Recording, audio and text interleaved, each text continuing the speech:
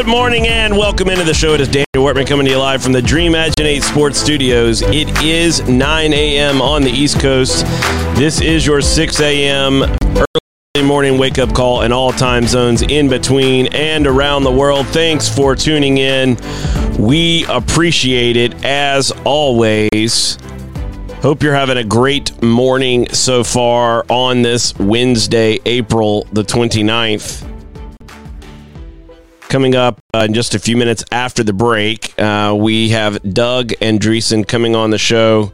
Excited to bring you this interview that it was a Zoom interview that we recorded for the show. And we're going to talk about a really important and interesting topic as it relates to American soccer.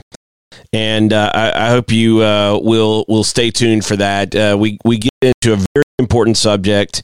I have had guests on the show to talk about this subject before. I don't know that we've had anyone who has been as involved at this level of the Federation on this subject. That is coming up after the break with Doug, and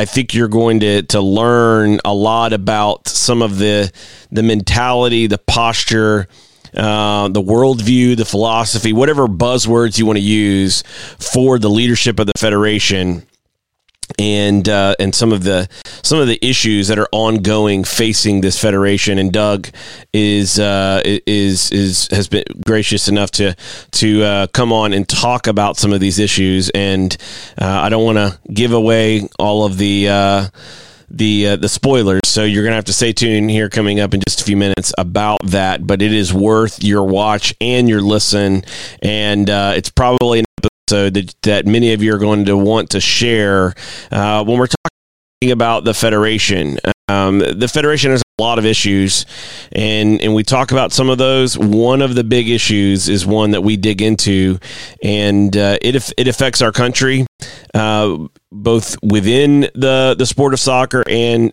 from outside the sport of soccer, and I think it's definitely an important issue, one that needs to be talked about more and discussed at the club level, at the league level, at the Federation level, at the association level, and I look forward to bringing that conversation to you here in just a few minutes. I wanted to open the show today talking about this season we're in. It's a season of uncertainty. It is a season of the unknown.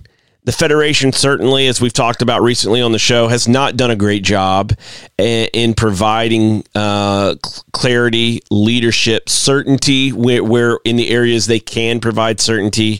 We've detailed the recent announcement of the termination of the Development Academy and how that played out and how that created more doubt, more chaos, more upheaval, even if it was a necessary move and it was a triage, financial triage consideration, just the process, the lack of communication, the lack of giving guidance and leadership in the wake of the termination of the program. Like, what is coming next? Here's what we advise. Here are the next best next steps, for example. None of that was given. None of that was laid out. It was like, hey, we're done. We quit. We're taking our ball. We're going home. And in that void, we've got more uncertainty. This is why it is such a big deal, and why the current leadership, the new leadership, they've got to do better. It's just not good enough. And Cindy Cohn's been around for a long time, and so she's got an opportunity to change things. And it's not necessarily that the termination of the Development Academy was a decision that didn't need to be made. I think there are arguments on both sides of that equation. My stance is that they didn't go far enough, and therefore, if you're not going to go any further, then yes, just get out of the space because you're making it worse. If that's the decision you're going to take, and you are going to terminate it, then do it in a way that's beneficial. Don't make things unnecessarily worse in the process in how you do the termination of the Development Academy. So those are areas where I think that the Federation and the new CEO, Will Wilson, have got to do better. They've got to communicate better. They've got to be more open. They've got to be more transparent. They've got to be more accessible to the media. Regular monthly teleconferences would be a good first start. Opening themselves up to questions from media all over the country who are wanting to ask questions and having media availability. It's going to raise the profile of the Federation, but it's also going to help the Federation be more accountable, more transparent as well. That's an area where I think even if it's uncomfortable questions that they need to be opening themselves up to. Promote the game. Do your mission statement. And that is one way to do it. Another area is in our own backyards, in our own communities. Uncertainty is kind of everywhere. Clubs are trying to figure out, what are we going to do? Where are we going to go? Where are our teams going to play? And in that chaos, you've got people throwing out new leagues and creating this initiative and rolling this thing out. There's one point I wanted to make on this issue, that in the wake of the termination of the Development Academy and no clear path coming behind, the Federation has not sanctioned anything above anything else. It's all operating at the same level, at the same space. It's all marketing. So when a ECNL and a U.S. Club Soccer and a U.S. Youth Soccer and this, that, and the other all come out saying, we've got this program, and now we got a girls' academy and this, that, and the other, they're just programs. And you and your club and your child, unfortunately, have been thrown into this mess and this chaos, and no clear roadmap, no clear pathway. But the one thing I would encourage every club, every coach, every DOC, every parent is to walk this season out with eyes wide open. Don't just take marketing speak and run with it as the gospel. Use your sources. Use people that you know and that you trust.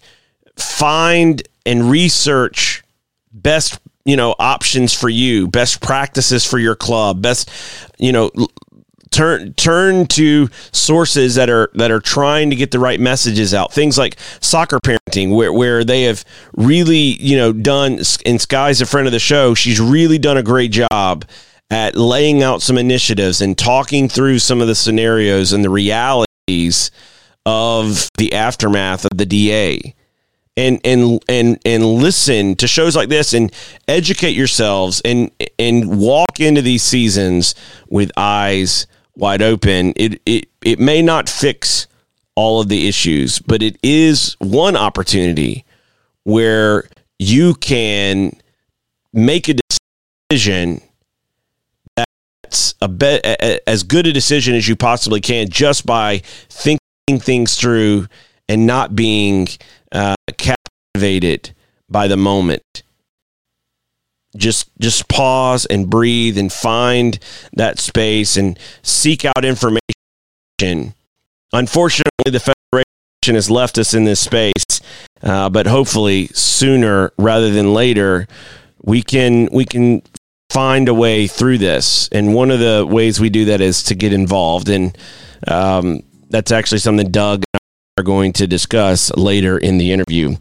Our sponsor for this half hour is Ductic Brand, DUKTIGbrand.com. And if you go there today and place an order, maybe you get you a journal or a t-shirt or something, use promo code DW Show. You'll get 10% of that order at DucticBrand.com. We'll be right back after this.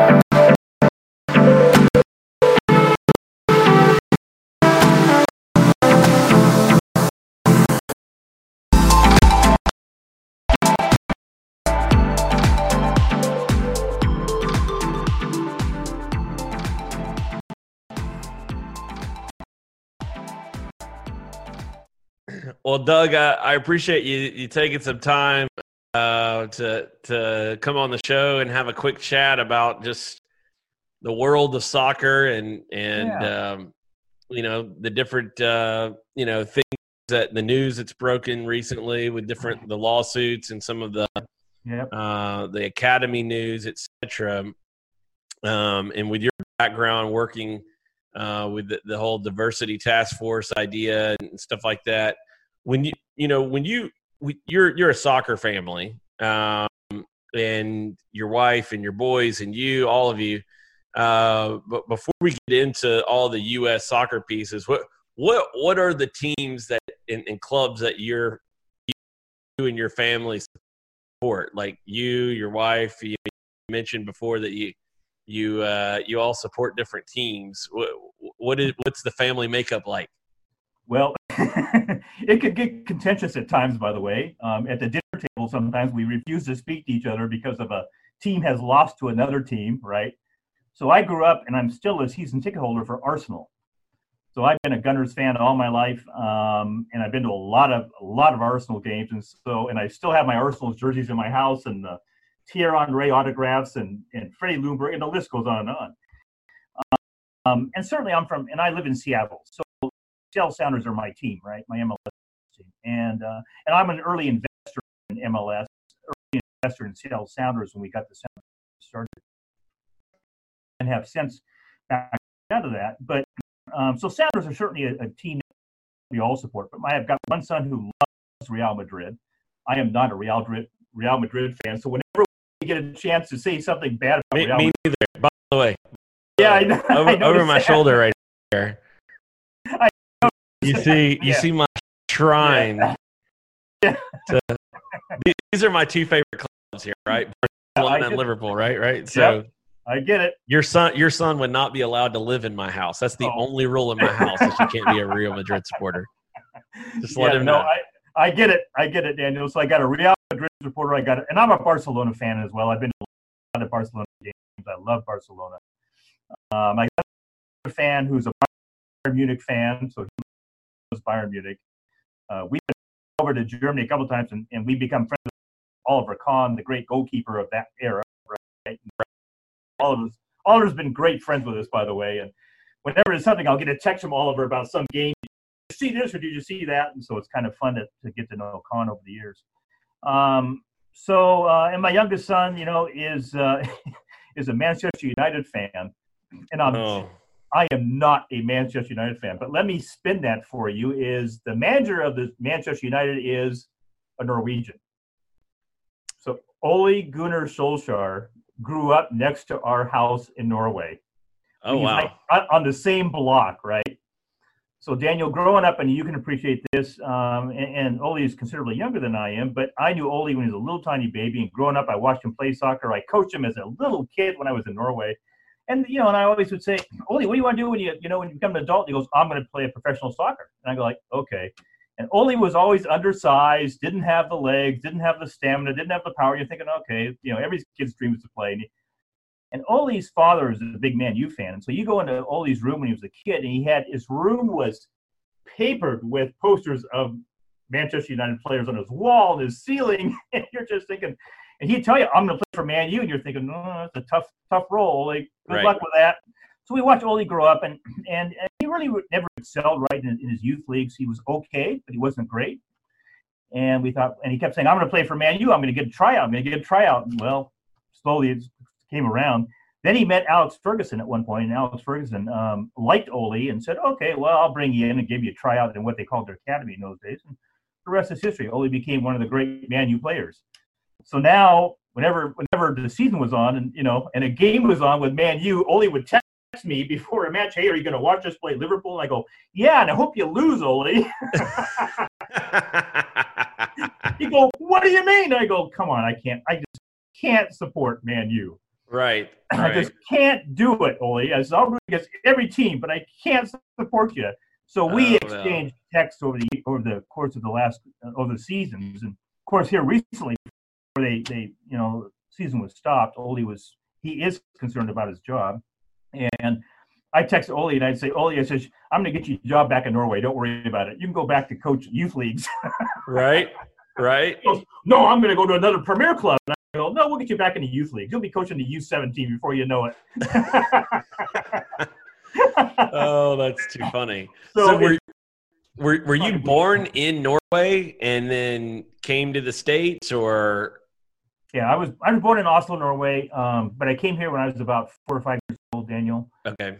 My father and mother are both Norwegians, both immigrants, by the way, to this country. So I grew up in America, grew up playing in America, and I grew up playing soccer when soccer was not a popular sport, by the way. As in most cities, you're in New Orleans, right? I'm 2 hours east of New Orleans. Yep. Oh, okay. So in most cities in America, in those days of soccer was played by immigrants, to be fair about it, or immigrants, kids like myself. And here in Seattle, we're fortunate that we had a huge immigrant population that came over to work at Boeing in the early days.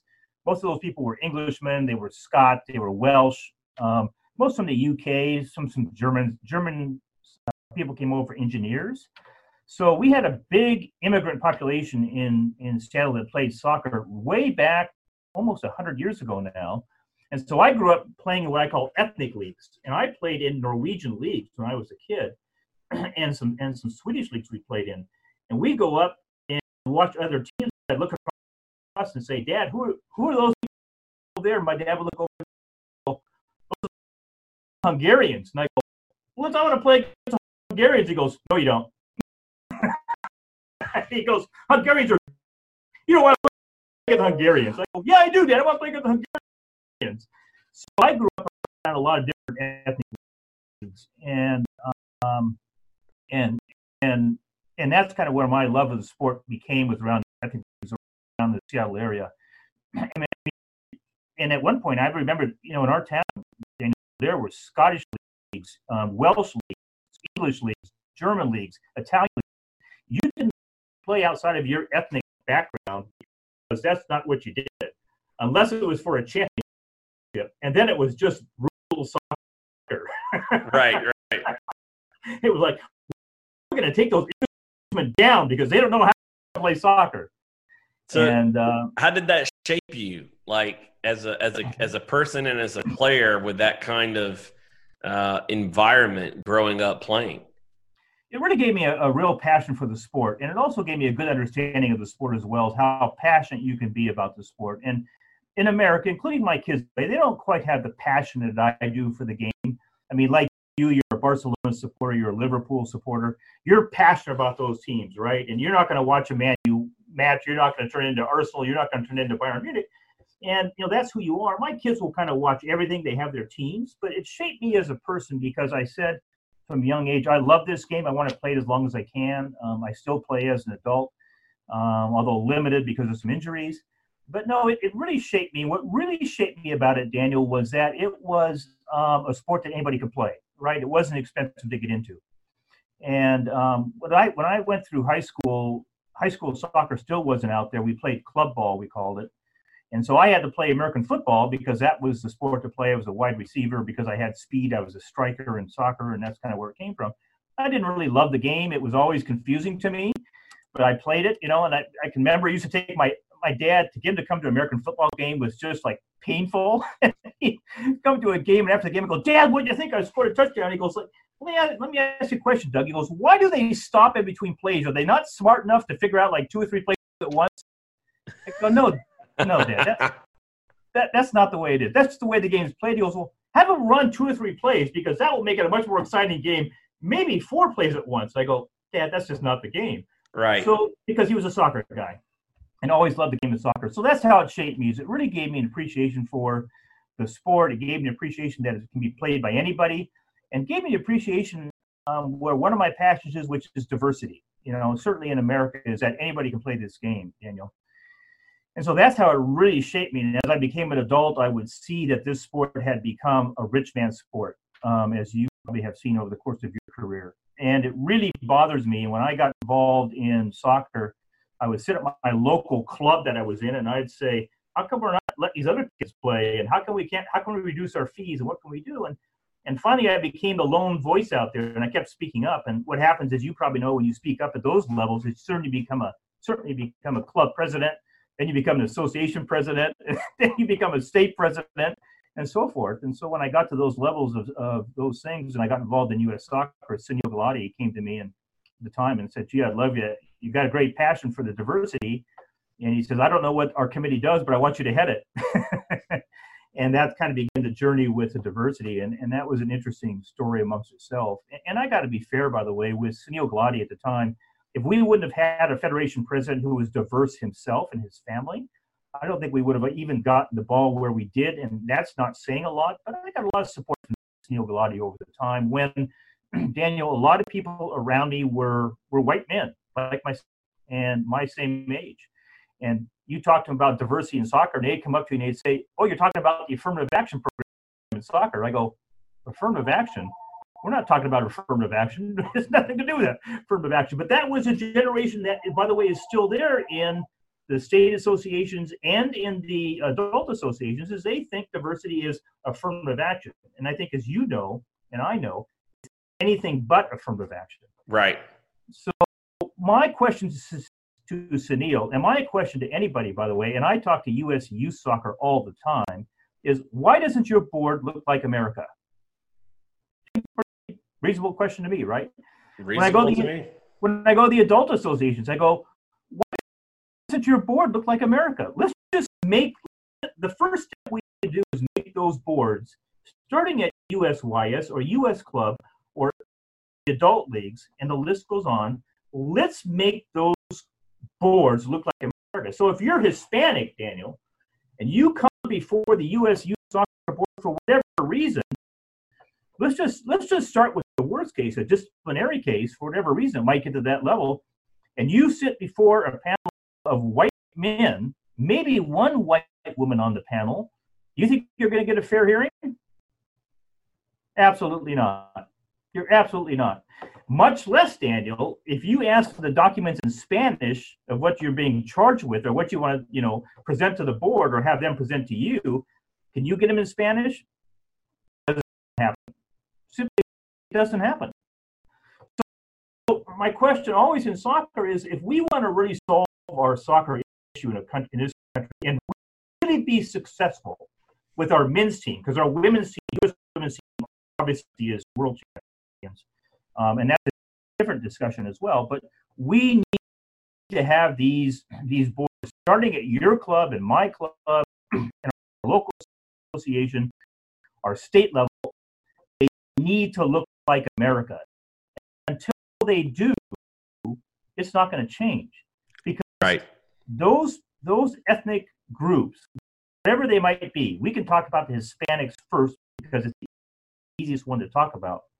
But there's lots of other groups in the area where you're at and all around the country. I work with the people in almost every major city and a lot of minor cities when I was at the soccer diversity about how we solve this problem.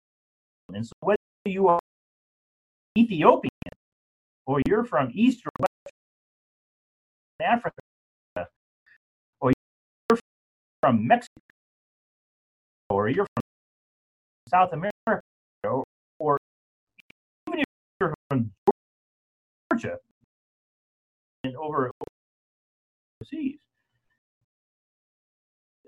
it's a different understanding. And what my frustration is that U.S. soccer, U.S. club soccer, AYSO, and the whole host, by the way, they don't take the time to understand the culture in those ethnic groups. Let's go back to talk about Hispanic culture. Soccer is really short, right? I mean, that is their church to a large degree. And they live breed soccer. And I think to understand how important the game of soccer is to that Hispanic league, you will never cross that chasm and say, how do we invite these folks in? So, you know, I'm passionate. I got to continue to push the issue. You see me push the issue all the time on social media. I ask a question. I do 4 or 5 interviews with past every week with people. Daniel. Today I got off a guy I've talked to. He's in Poland. Michael. And I talked to Michael about diversity in soccer in America. And the hard part with the Europeans is that they don't understand why our U.S. men's team is not better than they are. Them, it's easy. I asked that question first. Well, how come your men's team is in the top 3? Yeah, got 3 million people in your country, and you've got world champions. How come the U.S. men's team isn't in the top 3 or top 5? Well, they don't understand the system that it comes up, right? Pay place that they don't have in those countries. Right. Right. So we have to do a better job, Daniel. We have to do a better job. People like yourself who are out in front, who are speaking and have that forum to speak from, to really raise up and say, it's up to us. We have to do it. We got to wait. And when I was nominated for the diversity soccer, it took a while. And finally I called Neil, like, it's been like 3 months. You know? If you don't want me, tell me. I'm fine. No problem with that. When you come to the next soccer AGM, let's sit down and talk about it with the board. I said, okay. So before the meeting, Donna came to me, who was former HUD secretary, right? And Donna came to me, and I said, Donna, I don't understand what the holdup is. She says to me, she says, well, do we really think somebody of color should be in that position? I look at Donna and I go, Donna, I am of color. I don't know what you're referring to. She goes, you're white. And I go, you know what, Donna? In some parts of this country, I can go into cities and I am of color. There's communities I can go into as a white person and be of color. And she looks at me and she goes, well, I haven't really thought about that. And I go, absolutely, it is, Donna. And the other thing is, I said, Donna, is that I can have conversations with people about diversity that somebody of color cannot have.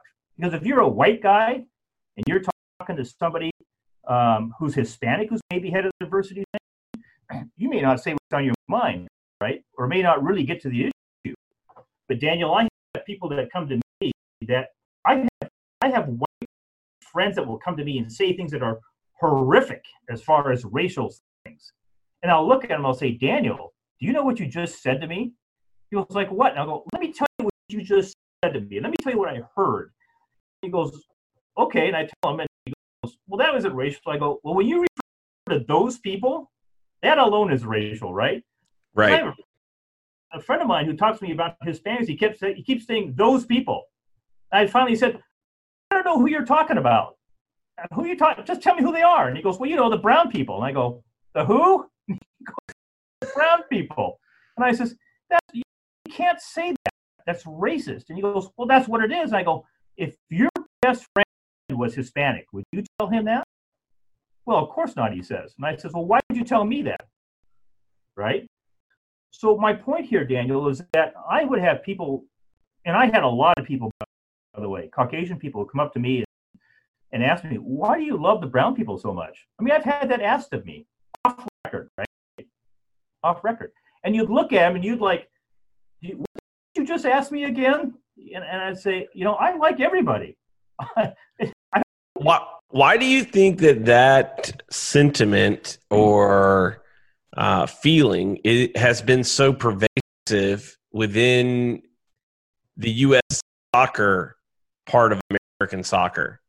Like from a federation level, like within the ecosystem and the culture, why has that kind of been something that has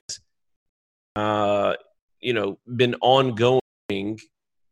No one really addresses it. You're one of the few people I've ever heard like aggressively attack the issue head on, talk about it, call it out, call for the diversity at the board level, and talk about the need for representation.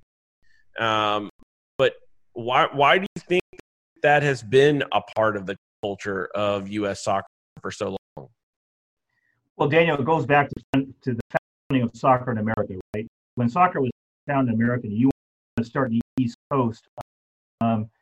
You start in New York, New Jersey, for example, where soccer was played by Italians, right? It was played by Greeks. It was played by a number of different white nationalities, Caucasian nationalities.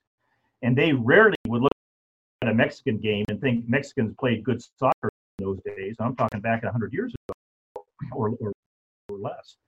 And so what happened is those boards began to grow and develop as just Caucasian people. And they would never look south, literally, and say, well, gee, we really like the way the Mexicans play, or we like the way the Hondurans play, or Panamanians, or Colombians, whoever. They never looked at that because they said, well, they don't really know the game. We're Italians, we know the game, or we're English, we know the game, or we're Scottish, we know the game, whatever it might be. And so this attitude has been persuasive, Daniel, all the way up into to today, where those, back to my original statement, those people sitting on the boards are Caucasian, and until they walk in the shoes, if you will, of somebody of color, they don't get it. And I was quiet for a long time, Daniel, when I was at soccer. I didn't say much in the media, and because I wanted to be respectful, certainly of my position, which I was. I wanted to be respectful to Sunil Gulati. But I'll tell you, I had discussions with U.S. soccer officials. They would call my program, and it would be on the agenda as the affirmative action discussion in the afternoon of the AGM. I get the agenda 2 weeks before the AGM, and I'd look at it and I'd go, I don't even know what this is, and it had my name after it. I'd call up CEO of U.S. Soccer and go, hey, you got my name for something on the agenda. I'm not sure what I'm talking about. And he goes, you're affirmative action. I said, you mean my diversity committee? And he said, yeah. And I go, well, it needs to say diversity. It doesn't need to say AG, it doesn't need to say affirmative action. He said, well, Doug, you know what I mean. And that's the problem, Daniel, is that we have people like that in position, and it perpetuates today with people like that that are in position that don't think of that perspective. And finally, I got to point at the end of my time with U.S. Soccer that I said, if it's not me who speaks up, who does? Because I look around America and I say, who speaks up for the underserved? Who is it? You know? And you can find people like Hugo Perez. They're out there, right? Hugo will talk to you, and Hugo will tell you like it is. But those numbers of people are so diminished. Eric will talk about it, by the way, right? Mm-hmm. So when you talk to Eric, and Eric says, I'm going to go find me some players in East Los Angeles, because Eric understands that and understands the culture, or at least I believe that he does.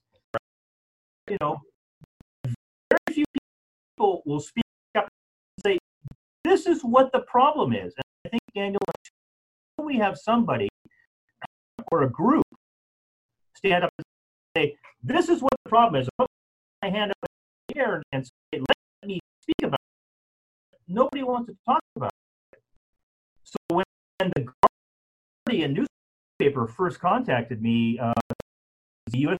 edition at that time, about 6 or 7 years ago now, and they heard what I was saying, and they said, we want to do an article about you. And I said, okay, so we did an article with the Guardian, and it was, and the headline was a little bit called today.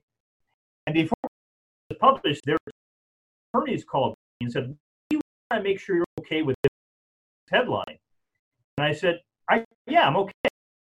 They had their attorneys in England call me and say, we just want to make sure you sign off on this. I signed off on it, and I go, I'm fine. And we published it. And by the way, I got anti comments. I got a lot more anti than I did for comments for my diversity issue. I would appear on podcasts. I've been on radio shows. I've been, all across the country in a number of years ago, and even today, where they've been calling in sports shows, Daniel, and people have called in and called me racist names.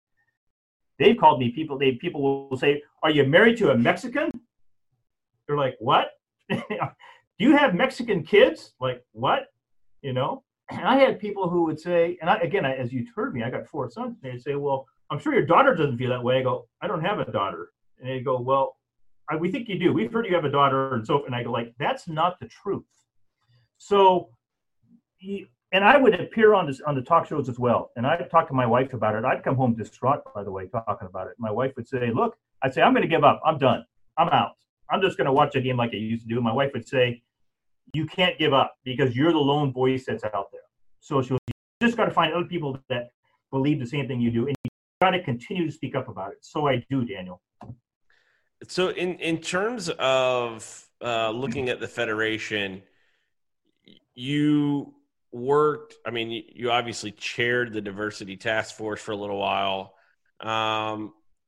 Looking at the Federation, does it need some type of official reform at a bylaw or policy type level that mandates some form, like the NFL with the Rooney Rule, some type of, obligation to diversify? Because it seems as though right now, at least, that the Federation at the highest levels continues to recycle the same people through the same positions. And whether that's inside of U.S. Soccer House, whether that's back and forth to Major League Soccer, Central HQ, whether that's the board level, it's like the same small circle of people that make all the same decisions. And when you look at the state associations and others, you see the same type of people year in and year out. Like, I've spoken to people who have, gotten frustrated because they wanted to get involved at their state association level, for example. They can't even find out when an election is. They can't even, they'd like to run for a seat or get involved, and they can't even find out basic information. Is that something that needs to come, as some type of official policy? Is that a governmental oversight piece of the Ted Stevens Act and the U.S. Olympic and Paralympic Committee, basically setting forth, from a legal standpoint, requirements on national governing bodies for sport to have, some type of representative or more representative government? Because, when you look at the federation from a governance standpoint, I was having a conversation earlier today that kind of is similarly in line with this, which is there's no way to throw out the board of directors at U.S. Soccer. You can't vote a no confidence and throw them out. There's no provision at all for that to happen. And so when you don't have that in place, it seems very difficult if we're looking at this through the lens of diversification, it seems very difficult to have diversity, have influence at a board level, at the highest level of U.S. Soccer, when there's no way to change it. It's almost like it's baked in to the way things are done, and I don't see an easy way for diversification and a focus on diversification to really take place without some kind of substantial either internal reforms or governmental oversight reforms. I'm curious what your thoughts are on that. Well, you've asked a lot of questions actually in your commentary, Daniel, and let's start with a couple of them here. Is one, it starts at the top. And I asked Neil Galati, by the way, let's take our diversity task force and take the task force out of it and make it a committee. That's a bylaw change, by the way, to put underneath U.S. Soccer. If you look at the U.S. Soccer committees on their website, you'll see they've got a disability committee, for example, and a good friend of mine was head of the disability committee. And I said, we need to make this a legitimate committee, because a task force means what? Well, it means you're temporary. It means you're not existent, you're not officially recognized. You don't have a lot of power and authority. And when you call people and talk to people, you say, I'm part of the task force. They go, you're not a committee, So my first request was let's make it a committee, make it official, and we had to do that. I mean, didn't get done, by the way. The second thing I asked Neil from day one was this: I said every sports organization out there at the professional level, where the federation is, has a diversity officer. What I'd like to see is a diversity task force done away with, and have a diversity task force officer at U.S. Soccer. So if you want to pick U.S. tennis, if you want to pick golf, if you want to pick skiing or snowboarding, aside from the NFL and the Major League Baseball and other sports, major sports like that, basketball, every sport has a diversity officer. Why doesn't soccer, our federation, have a diversity officer? I never got an answer, by the way. Now, at one point, towards the end of Sneal's term, which of course he didn't know that was happening, but at the end of Sneal's term, he said, I agree with you, we need to get a diversity officer. I said, because you need to take this off the plate of volunteers that are trying to find a solution. You need to have professional help come in, and I'm willing to help them because we've done the groundwork. And I said, I'm more than willing to do that. And I said, don't get me wrong, I love what I do for U.S. Soccer, but it's got to start at the top, Sunil. And Sunil agreed. And by the way, when Carlos got elected, I know Carlos, I thought this is great because Carlos certainly comes from a diverse background, Portuguese, he understands the issue to some degree, but Carlos never understood the grassroots soccer, Daniel, and that was part of the problem with Carlos Cordero. Nice guy, just kind of got brought along, was put in a position maybe by Sunil Galati, but I really had hope for Carlos at the time, and I saw quickly that Carlos wasn't able to accomplish that. So if we want to change the landscape, we got to start at the top. That's hard to do because they don't recognize that diversity is an issue in this country. When you have players like a young Jonathan Gonzalez, right, who has a choice to play for the United States or has a choice to play for Mexico, and I've talked to Jonathan Gonzalez in those times, and when Jonathan made that decision to say, I'm going to play for Mexico, that was a telling message to U.S. Soccer to say, we've got it wrong. Why didn't that young man want to put the stars and stripes on his chest and play for America? Instead, he wanted to play for Mexico. Well, it has a lot to do with recognition, right? Jonathan never got the recognition from the U.S. Scouts. He never got any encouragement from the U.S. Scouts about his play. He thought he wasn't good enough. Well, Jonathan had some skill at that point. I had talked to Eric about this some time ago, by the way, and Eric agreed with me about Jonathan. I talked to Brad Rothenberg, who at that time was head of Alianza. Brad says, absolutely, Doug. And there's 100 Jonathan Gonzalez's out there. And he says, and they continue to play with the crest of Mexico if they're from Mexico, as opposed to the United States. And I said, that's wrong. We want those kids to make the choice of playing for the United States. But we've got to recognize them, Daniel. We've got to give them the recognition to say, we want you in the United States. We want you to play for the country that you now have adopted. So the changes have to happen at U.S. Soccer. And it's going to be slow. It's a hard process. Again, I'm optimistic with Cindy. I know Cindy, and she's got a lot on her plate right now. I get it. They got to get through some major issues at U.S. Soccer. And so I hope that she's able to come around with that. She's probably pretty inundated, I would assume.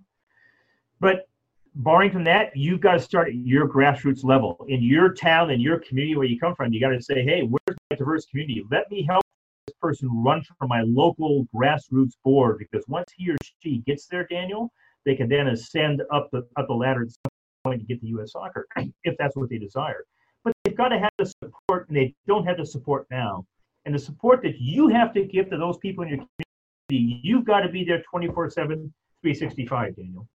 Because if you're not, and you only make a commitment for 6 months, and it's a tough 6 months, let me tell you, because this person will come to you and say, I'm frustrated because they're not listening to me. They don't understand what we mean by culture. They don't understand what we mean by how we love the game, etc. They're not going to succeed either. So you got to offer them support. And so until we get that change at U.S. Soccer, Daniel, we've got to get the support at the local level. Because you're right. I went to U.S. Soccer AGM for over 20-some years. I sat on my Washington State soccer president role for almost 9 years. Was on the board for 20 years. New people never came in. I tried hard to get new people. They just recycle old people, And somebody drop out and they go, well, Daniel hasn't been involved in a year. Let's bring Daniel back. And they bring Daniel back. And you're like, no, we need to bring new people in. So you've got to be a cheerleader for your community. And you've got to encourage people of color to be interested in those positions and not be ridiculed when they get there, by the way, and make them feel welcome, because many times they're not. And that's why they choose not to participate, because they don't feel welcome. Daniel, I've talked to people from all parts of the country. I mean, during my time in diversity, in small areas, small communities, like perhaps where you're from, or from North Carolina, just all around the country. And people would express frustration because people of color couldn't get what you say into these positions. And I would encourage them to do so. And it was very frustrating when we'd find somebody that really had some potential and they would move up the positions, and then they would get stymied, or they get stonewalled, or they would get discouraged and not run. And they would drop out and they'd say, I'm just going to go back and be my coach. I'm going to be my administrator. I'm fine with that. And that's great. And I'd say, we need your leadership. And they'd say, I'm done. You look at Dorsey in Philadelphia, and I talked to Dorsey a lot. And I said, Dorsey, you've got a great community. You really got to step up and do this. And he does. He stepped up and he got stonewalled at a while. And he finally said, Doug, I'm back. I'm going to go back and do what I want to do and run this program. And he did. And he does a great job. So that's where it starts, Daniel. It starts at U.S. Soccer. We've got to make a change at U.S. Soccer. We can't let up the pressure. If you let up the pressure, and I love what our friend Chris does, by the way, on social media. You look what Chris from West Virginia, right? Yep. Chris Kessel in West Virginia. Yeah. You look what Chris Kessel does. I love what he does. He questions, he calls out, and he's gotten involved. You see him go to the AGM. I love all that stuff from Chris. He's passionate about it. And we need more people like Chris out there is what we need. Because my time's going to come and go, Right. Yeah, I look at it from a systemic level, and representation is to me a key issue that has definitely, to me, left U.S. Soccer vulnerable to the point to where I think some of the lawsuits we've seen recently, it may not be directly related to, racial issues or racism directly, but if you zoom out kind of the next layer up, it's about inclusion versus exclusion. And really, when you're talking about diversity, that's one big key element of it to me that has to be discussed when you're talking about the idea of diversification and a diversity task force. Is why? Why does that matter? And to me, it matters because it should be about inclusivity. This should be about opportunity and access for players, coaches, clubs, etc.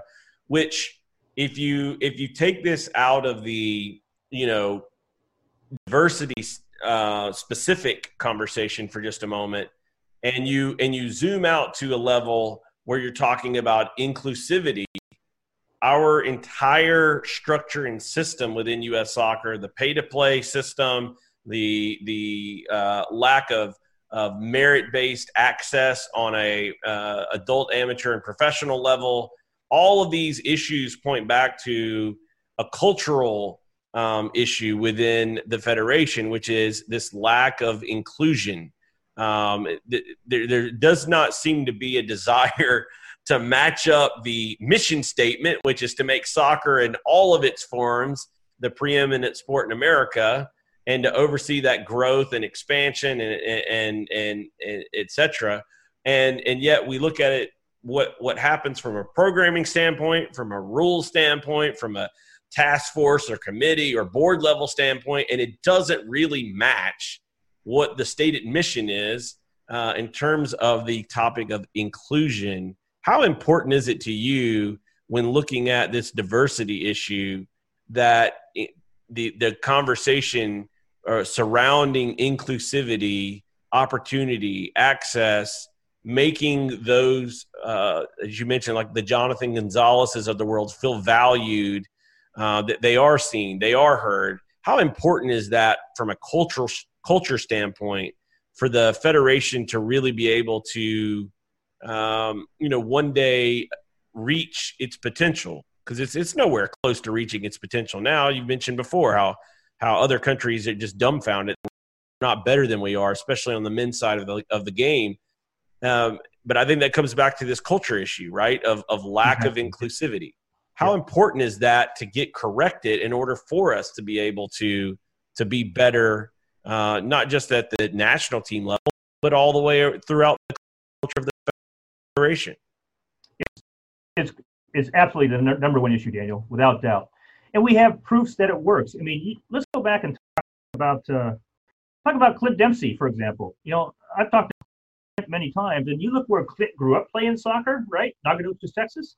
And you look at the style that Clint played. What made Clint so dangerous, both in his club team, Seattle Sounders, and in America, and in his U.S. national team, was that it was hard to defend against a Clint Dempsey, right? He got down within that 20 feet. Is he going to turn left? Is he going to turn right? What's he going to do? Because, you didn't know what Clint was going to do, and he became effective at scoring goals because he was so unpredictable.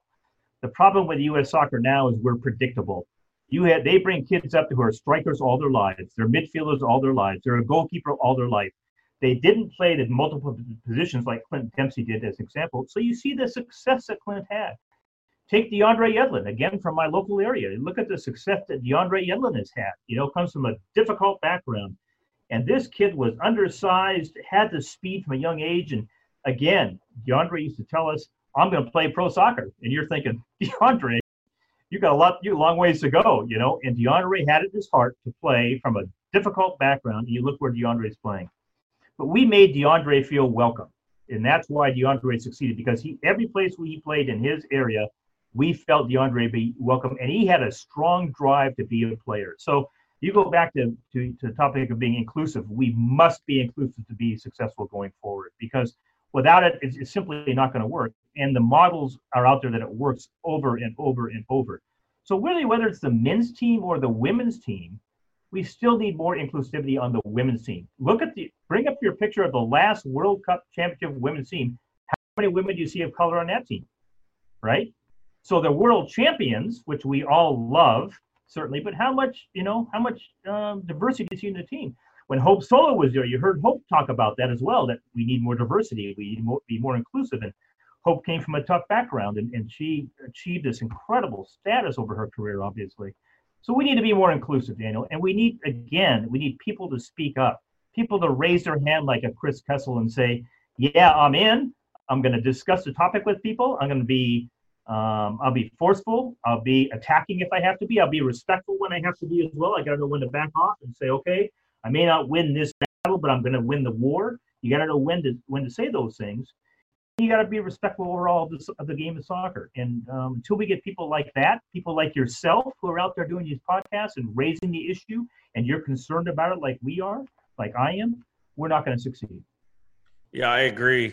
As we kind of wrap up today, I would like to ask you one final question, and that is for anyone watching or listening to this interview, what is one, two, maybe a few things that they could do right where they are to get involved and improve this lack of inclusivity and improve the diversity, whether that's at a club level, whether that's at an association, league level, etc.? Become a mentor. That's the best word you can say. Become a mentor. Become find somebody that you can mentor. Be a mentor yourself. Stand up and be a leader, Daniel. That's what you can do right now, is be a leader. So when you're in your local club or your region or your state association, become a leader. Stand up and be willing to say, I'm going to take the heat, because what I believe in, that we need the people of color to play this game. And we need more of that. That's what you can do right now today. And we get more people like that, we're going to make changes. I mean, we've made incremental changes along the way. And as I said, when I became chairman of the Diversity Task Force, my goal was always to get the ball down to the 20-yard line. That's all I wanted. I wanted to be outside the box. If I get outside the box, I was happy with my objectives. I never got there. I made the ball roll one revolution, so I'm not even out of the center circle yet, Daniel. But I've moved the ball one revolution because I've been vocal about what I believed in, and I speak about it despite the people that want to send me hate messages, despite the people that say, Doug, you're wrong, or Doug, we are inclusive in our club. Just last week, somebody called me and said, you know what, Doug, we are really inclusive. We just let 2 Hispanics come and play in our boys U17 team at a state level. My answer was, what? And they go, yeah, we got 2 kids, we scholarship. And I go, let me ask you a question. Where'd those kids come from? Well, they came from a local Hispanic team. I go, so how does that Hispanic team feel when you come in and say, I want players number 3 and number 9. I don't want the rest of you. So now you take off their best players of number 3 and number 9. What happens to the Hispanic team? Well, they start losing, right?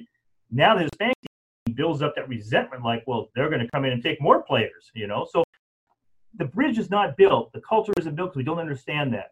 But the other, on all this all-Caucasian boys team, they've got 2 Hispanic players. Well, we got the best players. So we all being inclusive. It's not about that, Daniel. It's about saying, let's be respectful to that Hispanic team. Let's be respectful to this other team as well. Because eventually what will happen is these 2 kids who are scholarship are going to play for a year, maybe a year and a half, and I see it happen over and over and over. And pretty soon what happens? They go back to that team, right? Because now that team they're playing on, if they become successful, let's say they start going to regional tournaments. Let's say they go to national tournaments. Let's just say they play outside the state as teams do. Who's going to pay for that, right? At some point, the team's going to go, well, wait a minute. We got 2 guys that were scholarships, and now we got to pay their airfare, their hotel, their food.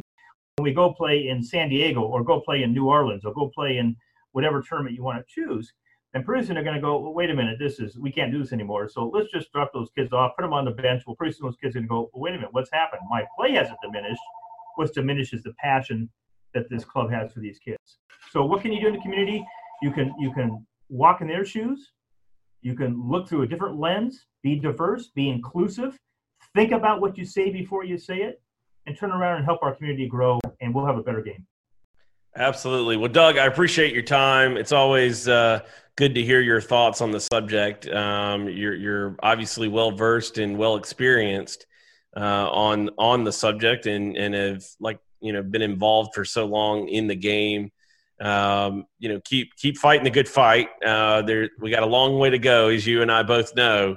But hopefully, others like Chris and myself, as well as many others, will kind of continue to join in that call, and it'll get amplified, and we can see some more progress in that area of inclusion and opportunity, and whether that's at a board level, whether that's at an association level, a club level, wherever you're at, find a way to help and get involved, and hopefully we can see some progress that really gives us some substantive change, because I really feel like in the end, all of American soccer will be better off if we become more inclusive. So anyway, I really appreciate your time. Thanks for doing this. Thanks for coming on. We look forward to having you back on again soon. If somebody wanted to connect with you social media wise or whatever to continue to kind of maybe get some ideas from you on this issue, is Twitter the best way to do that? And if so, how could they do that? What would be the way to get in touch with you? Yeah, Twitter, Daniel, is how you found me, perhaps. Communicate with me through Twitter, and then we can continue conversations. I'm more than happy to talk with anybody. I'm more willing to reach out and help anybody that I can do so. I take a lot of calls every day from people who said, "Doug, I need help. Give me some ideas. Give me concepts. Who do I talk to? What do I say? What don't I say?" So, every week, Daniel, I might get 25 to 30 requests like that. So, but I respond to everybody, within everybody I can help. So, yeah, reach out to me. Let me know what I can do to help. And Daniel, I want to thank you for what you do, by the way, in the podcast. And I think you're doing a great job. The issues you bring forward that you talk about, I think need to be talked about. And I think this forum is absolutely perfect. And we need more people like you out there. So thank you very much. Well, I appreciate it. Trying to do my part of what I can to spread some cheer and really honestly, it's like you want to see American soccer reach its potential. Yeah, that's the ultimate goal, right? It's that's the big idea here, and so having guests like yourself and others, Chris Kessel, who talk about ideas of ways to make American soccer better.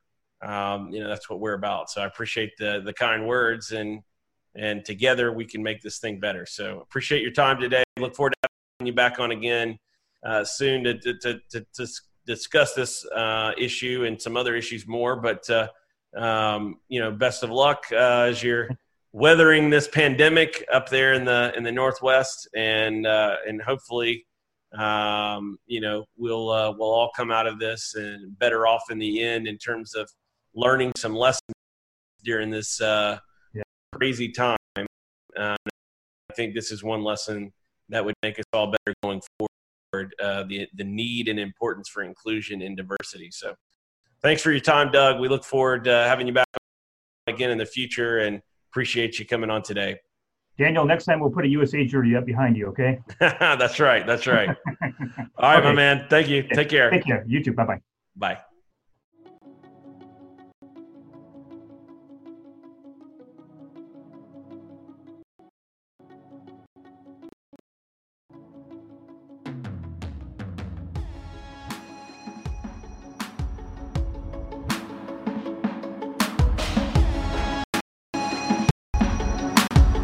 I'd like to thank Doug for coming on the show and spending some time with us. A lot of good insight, a lot of good comments about the state of U.S. soccer, diversity, and what we can do to change things and to get involved. Just a big thanks to him for coming on the show.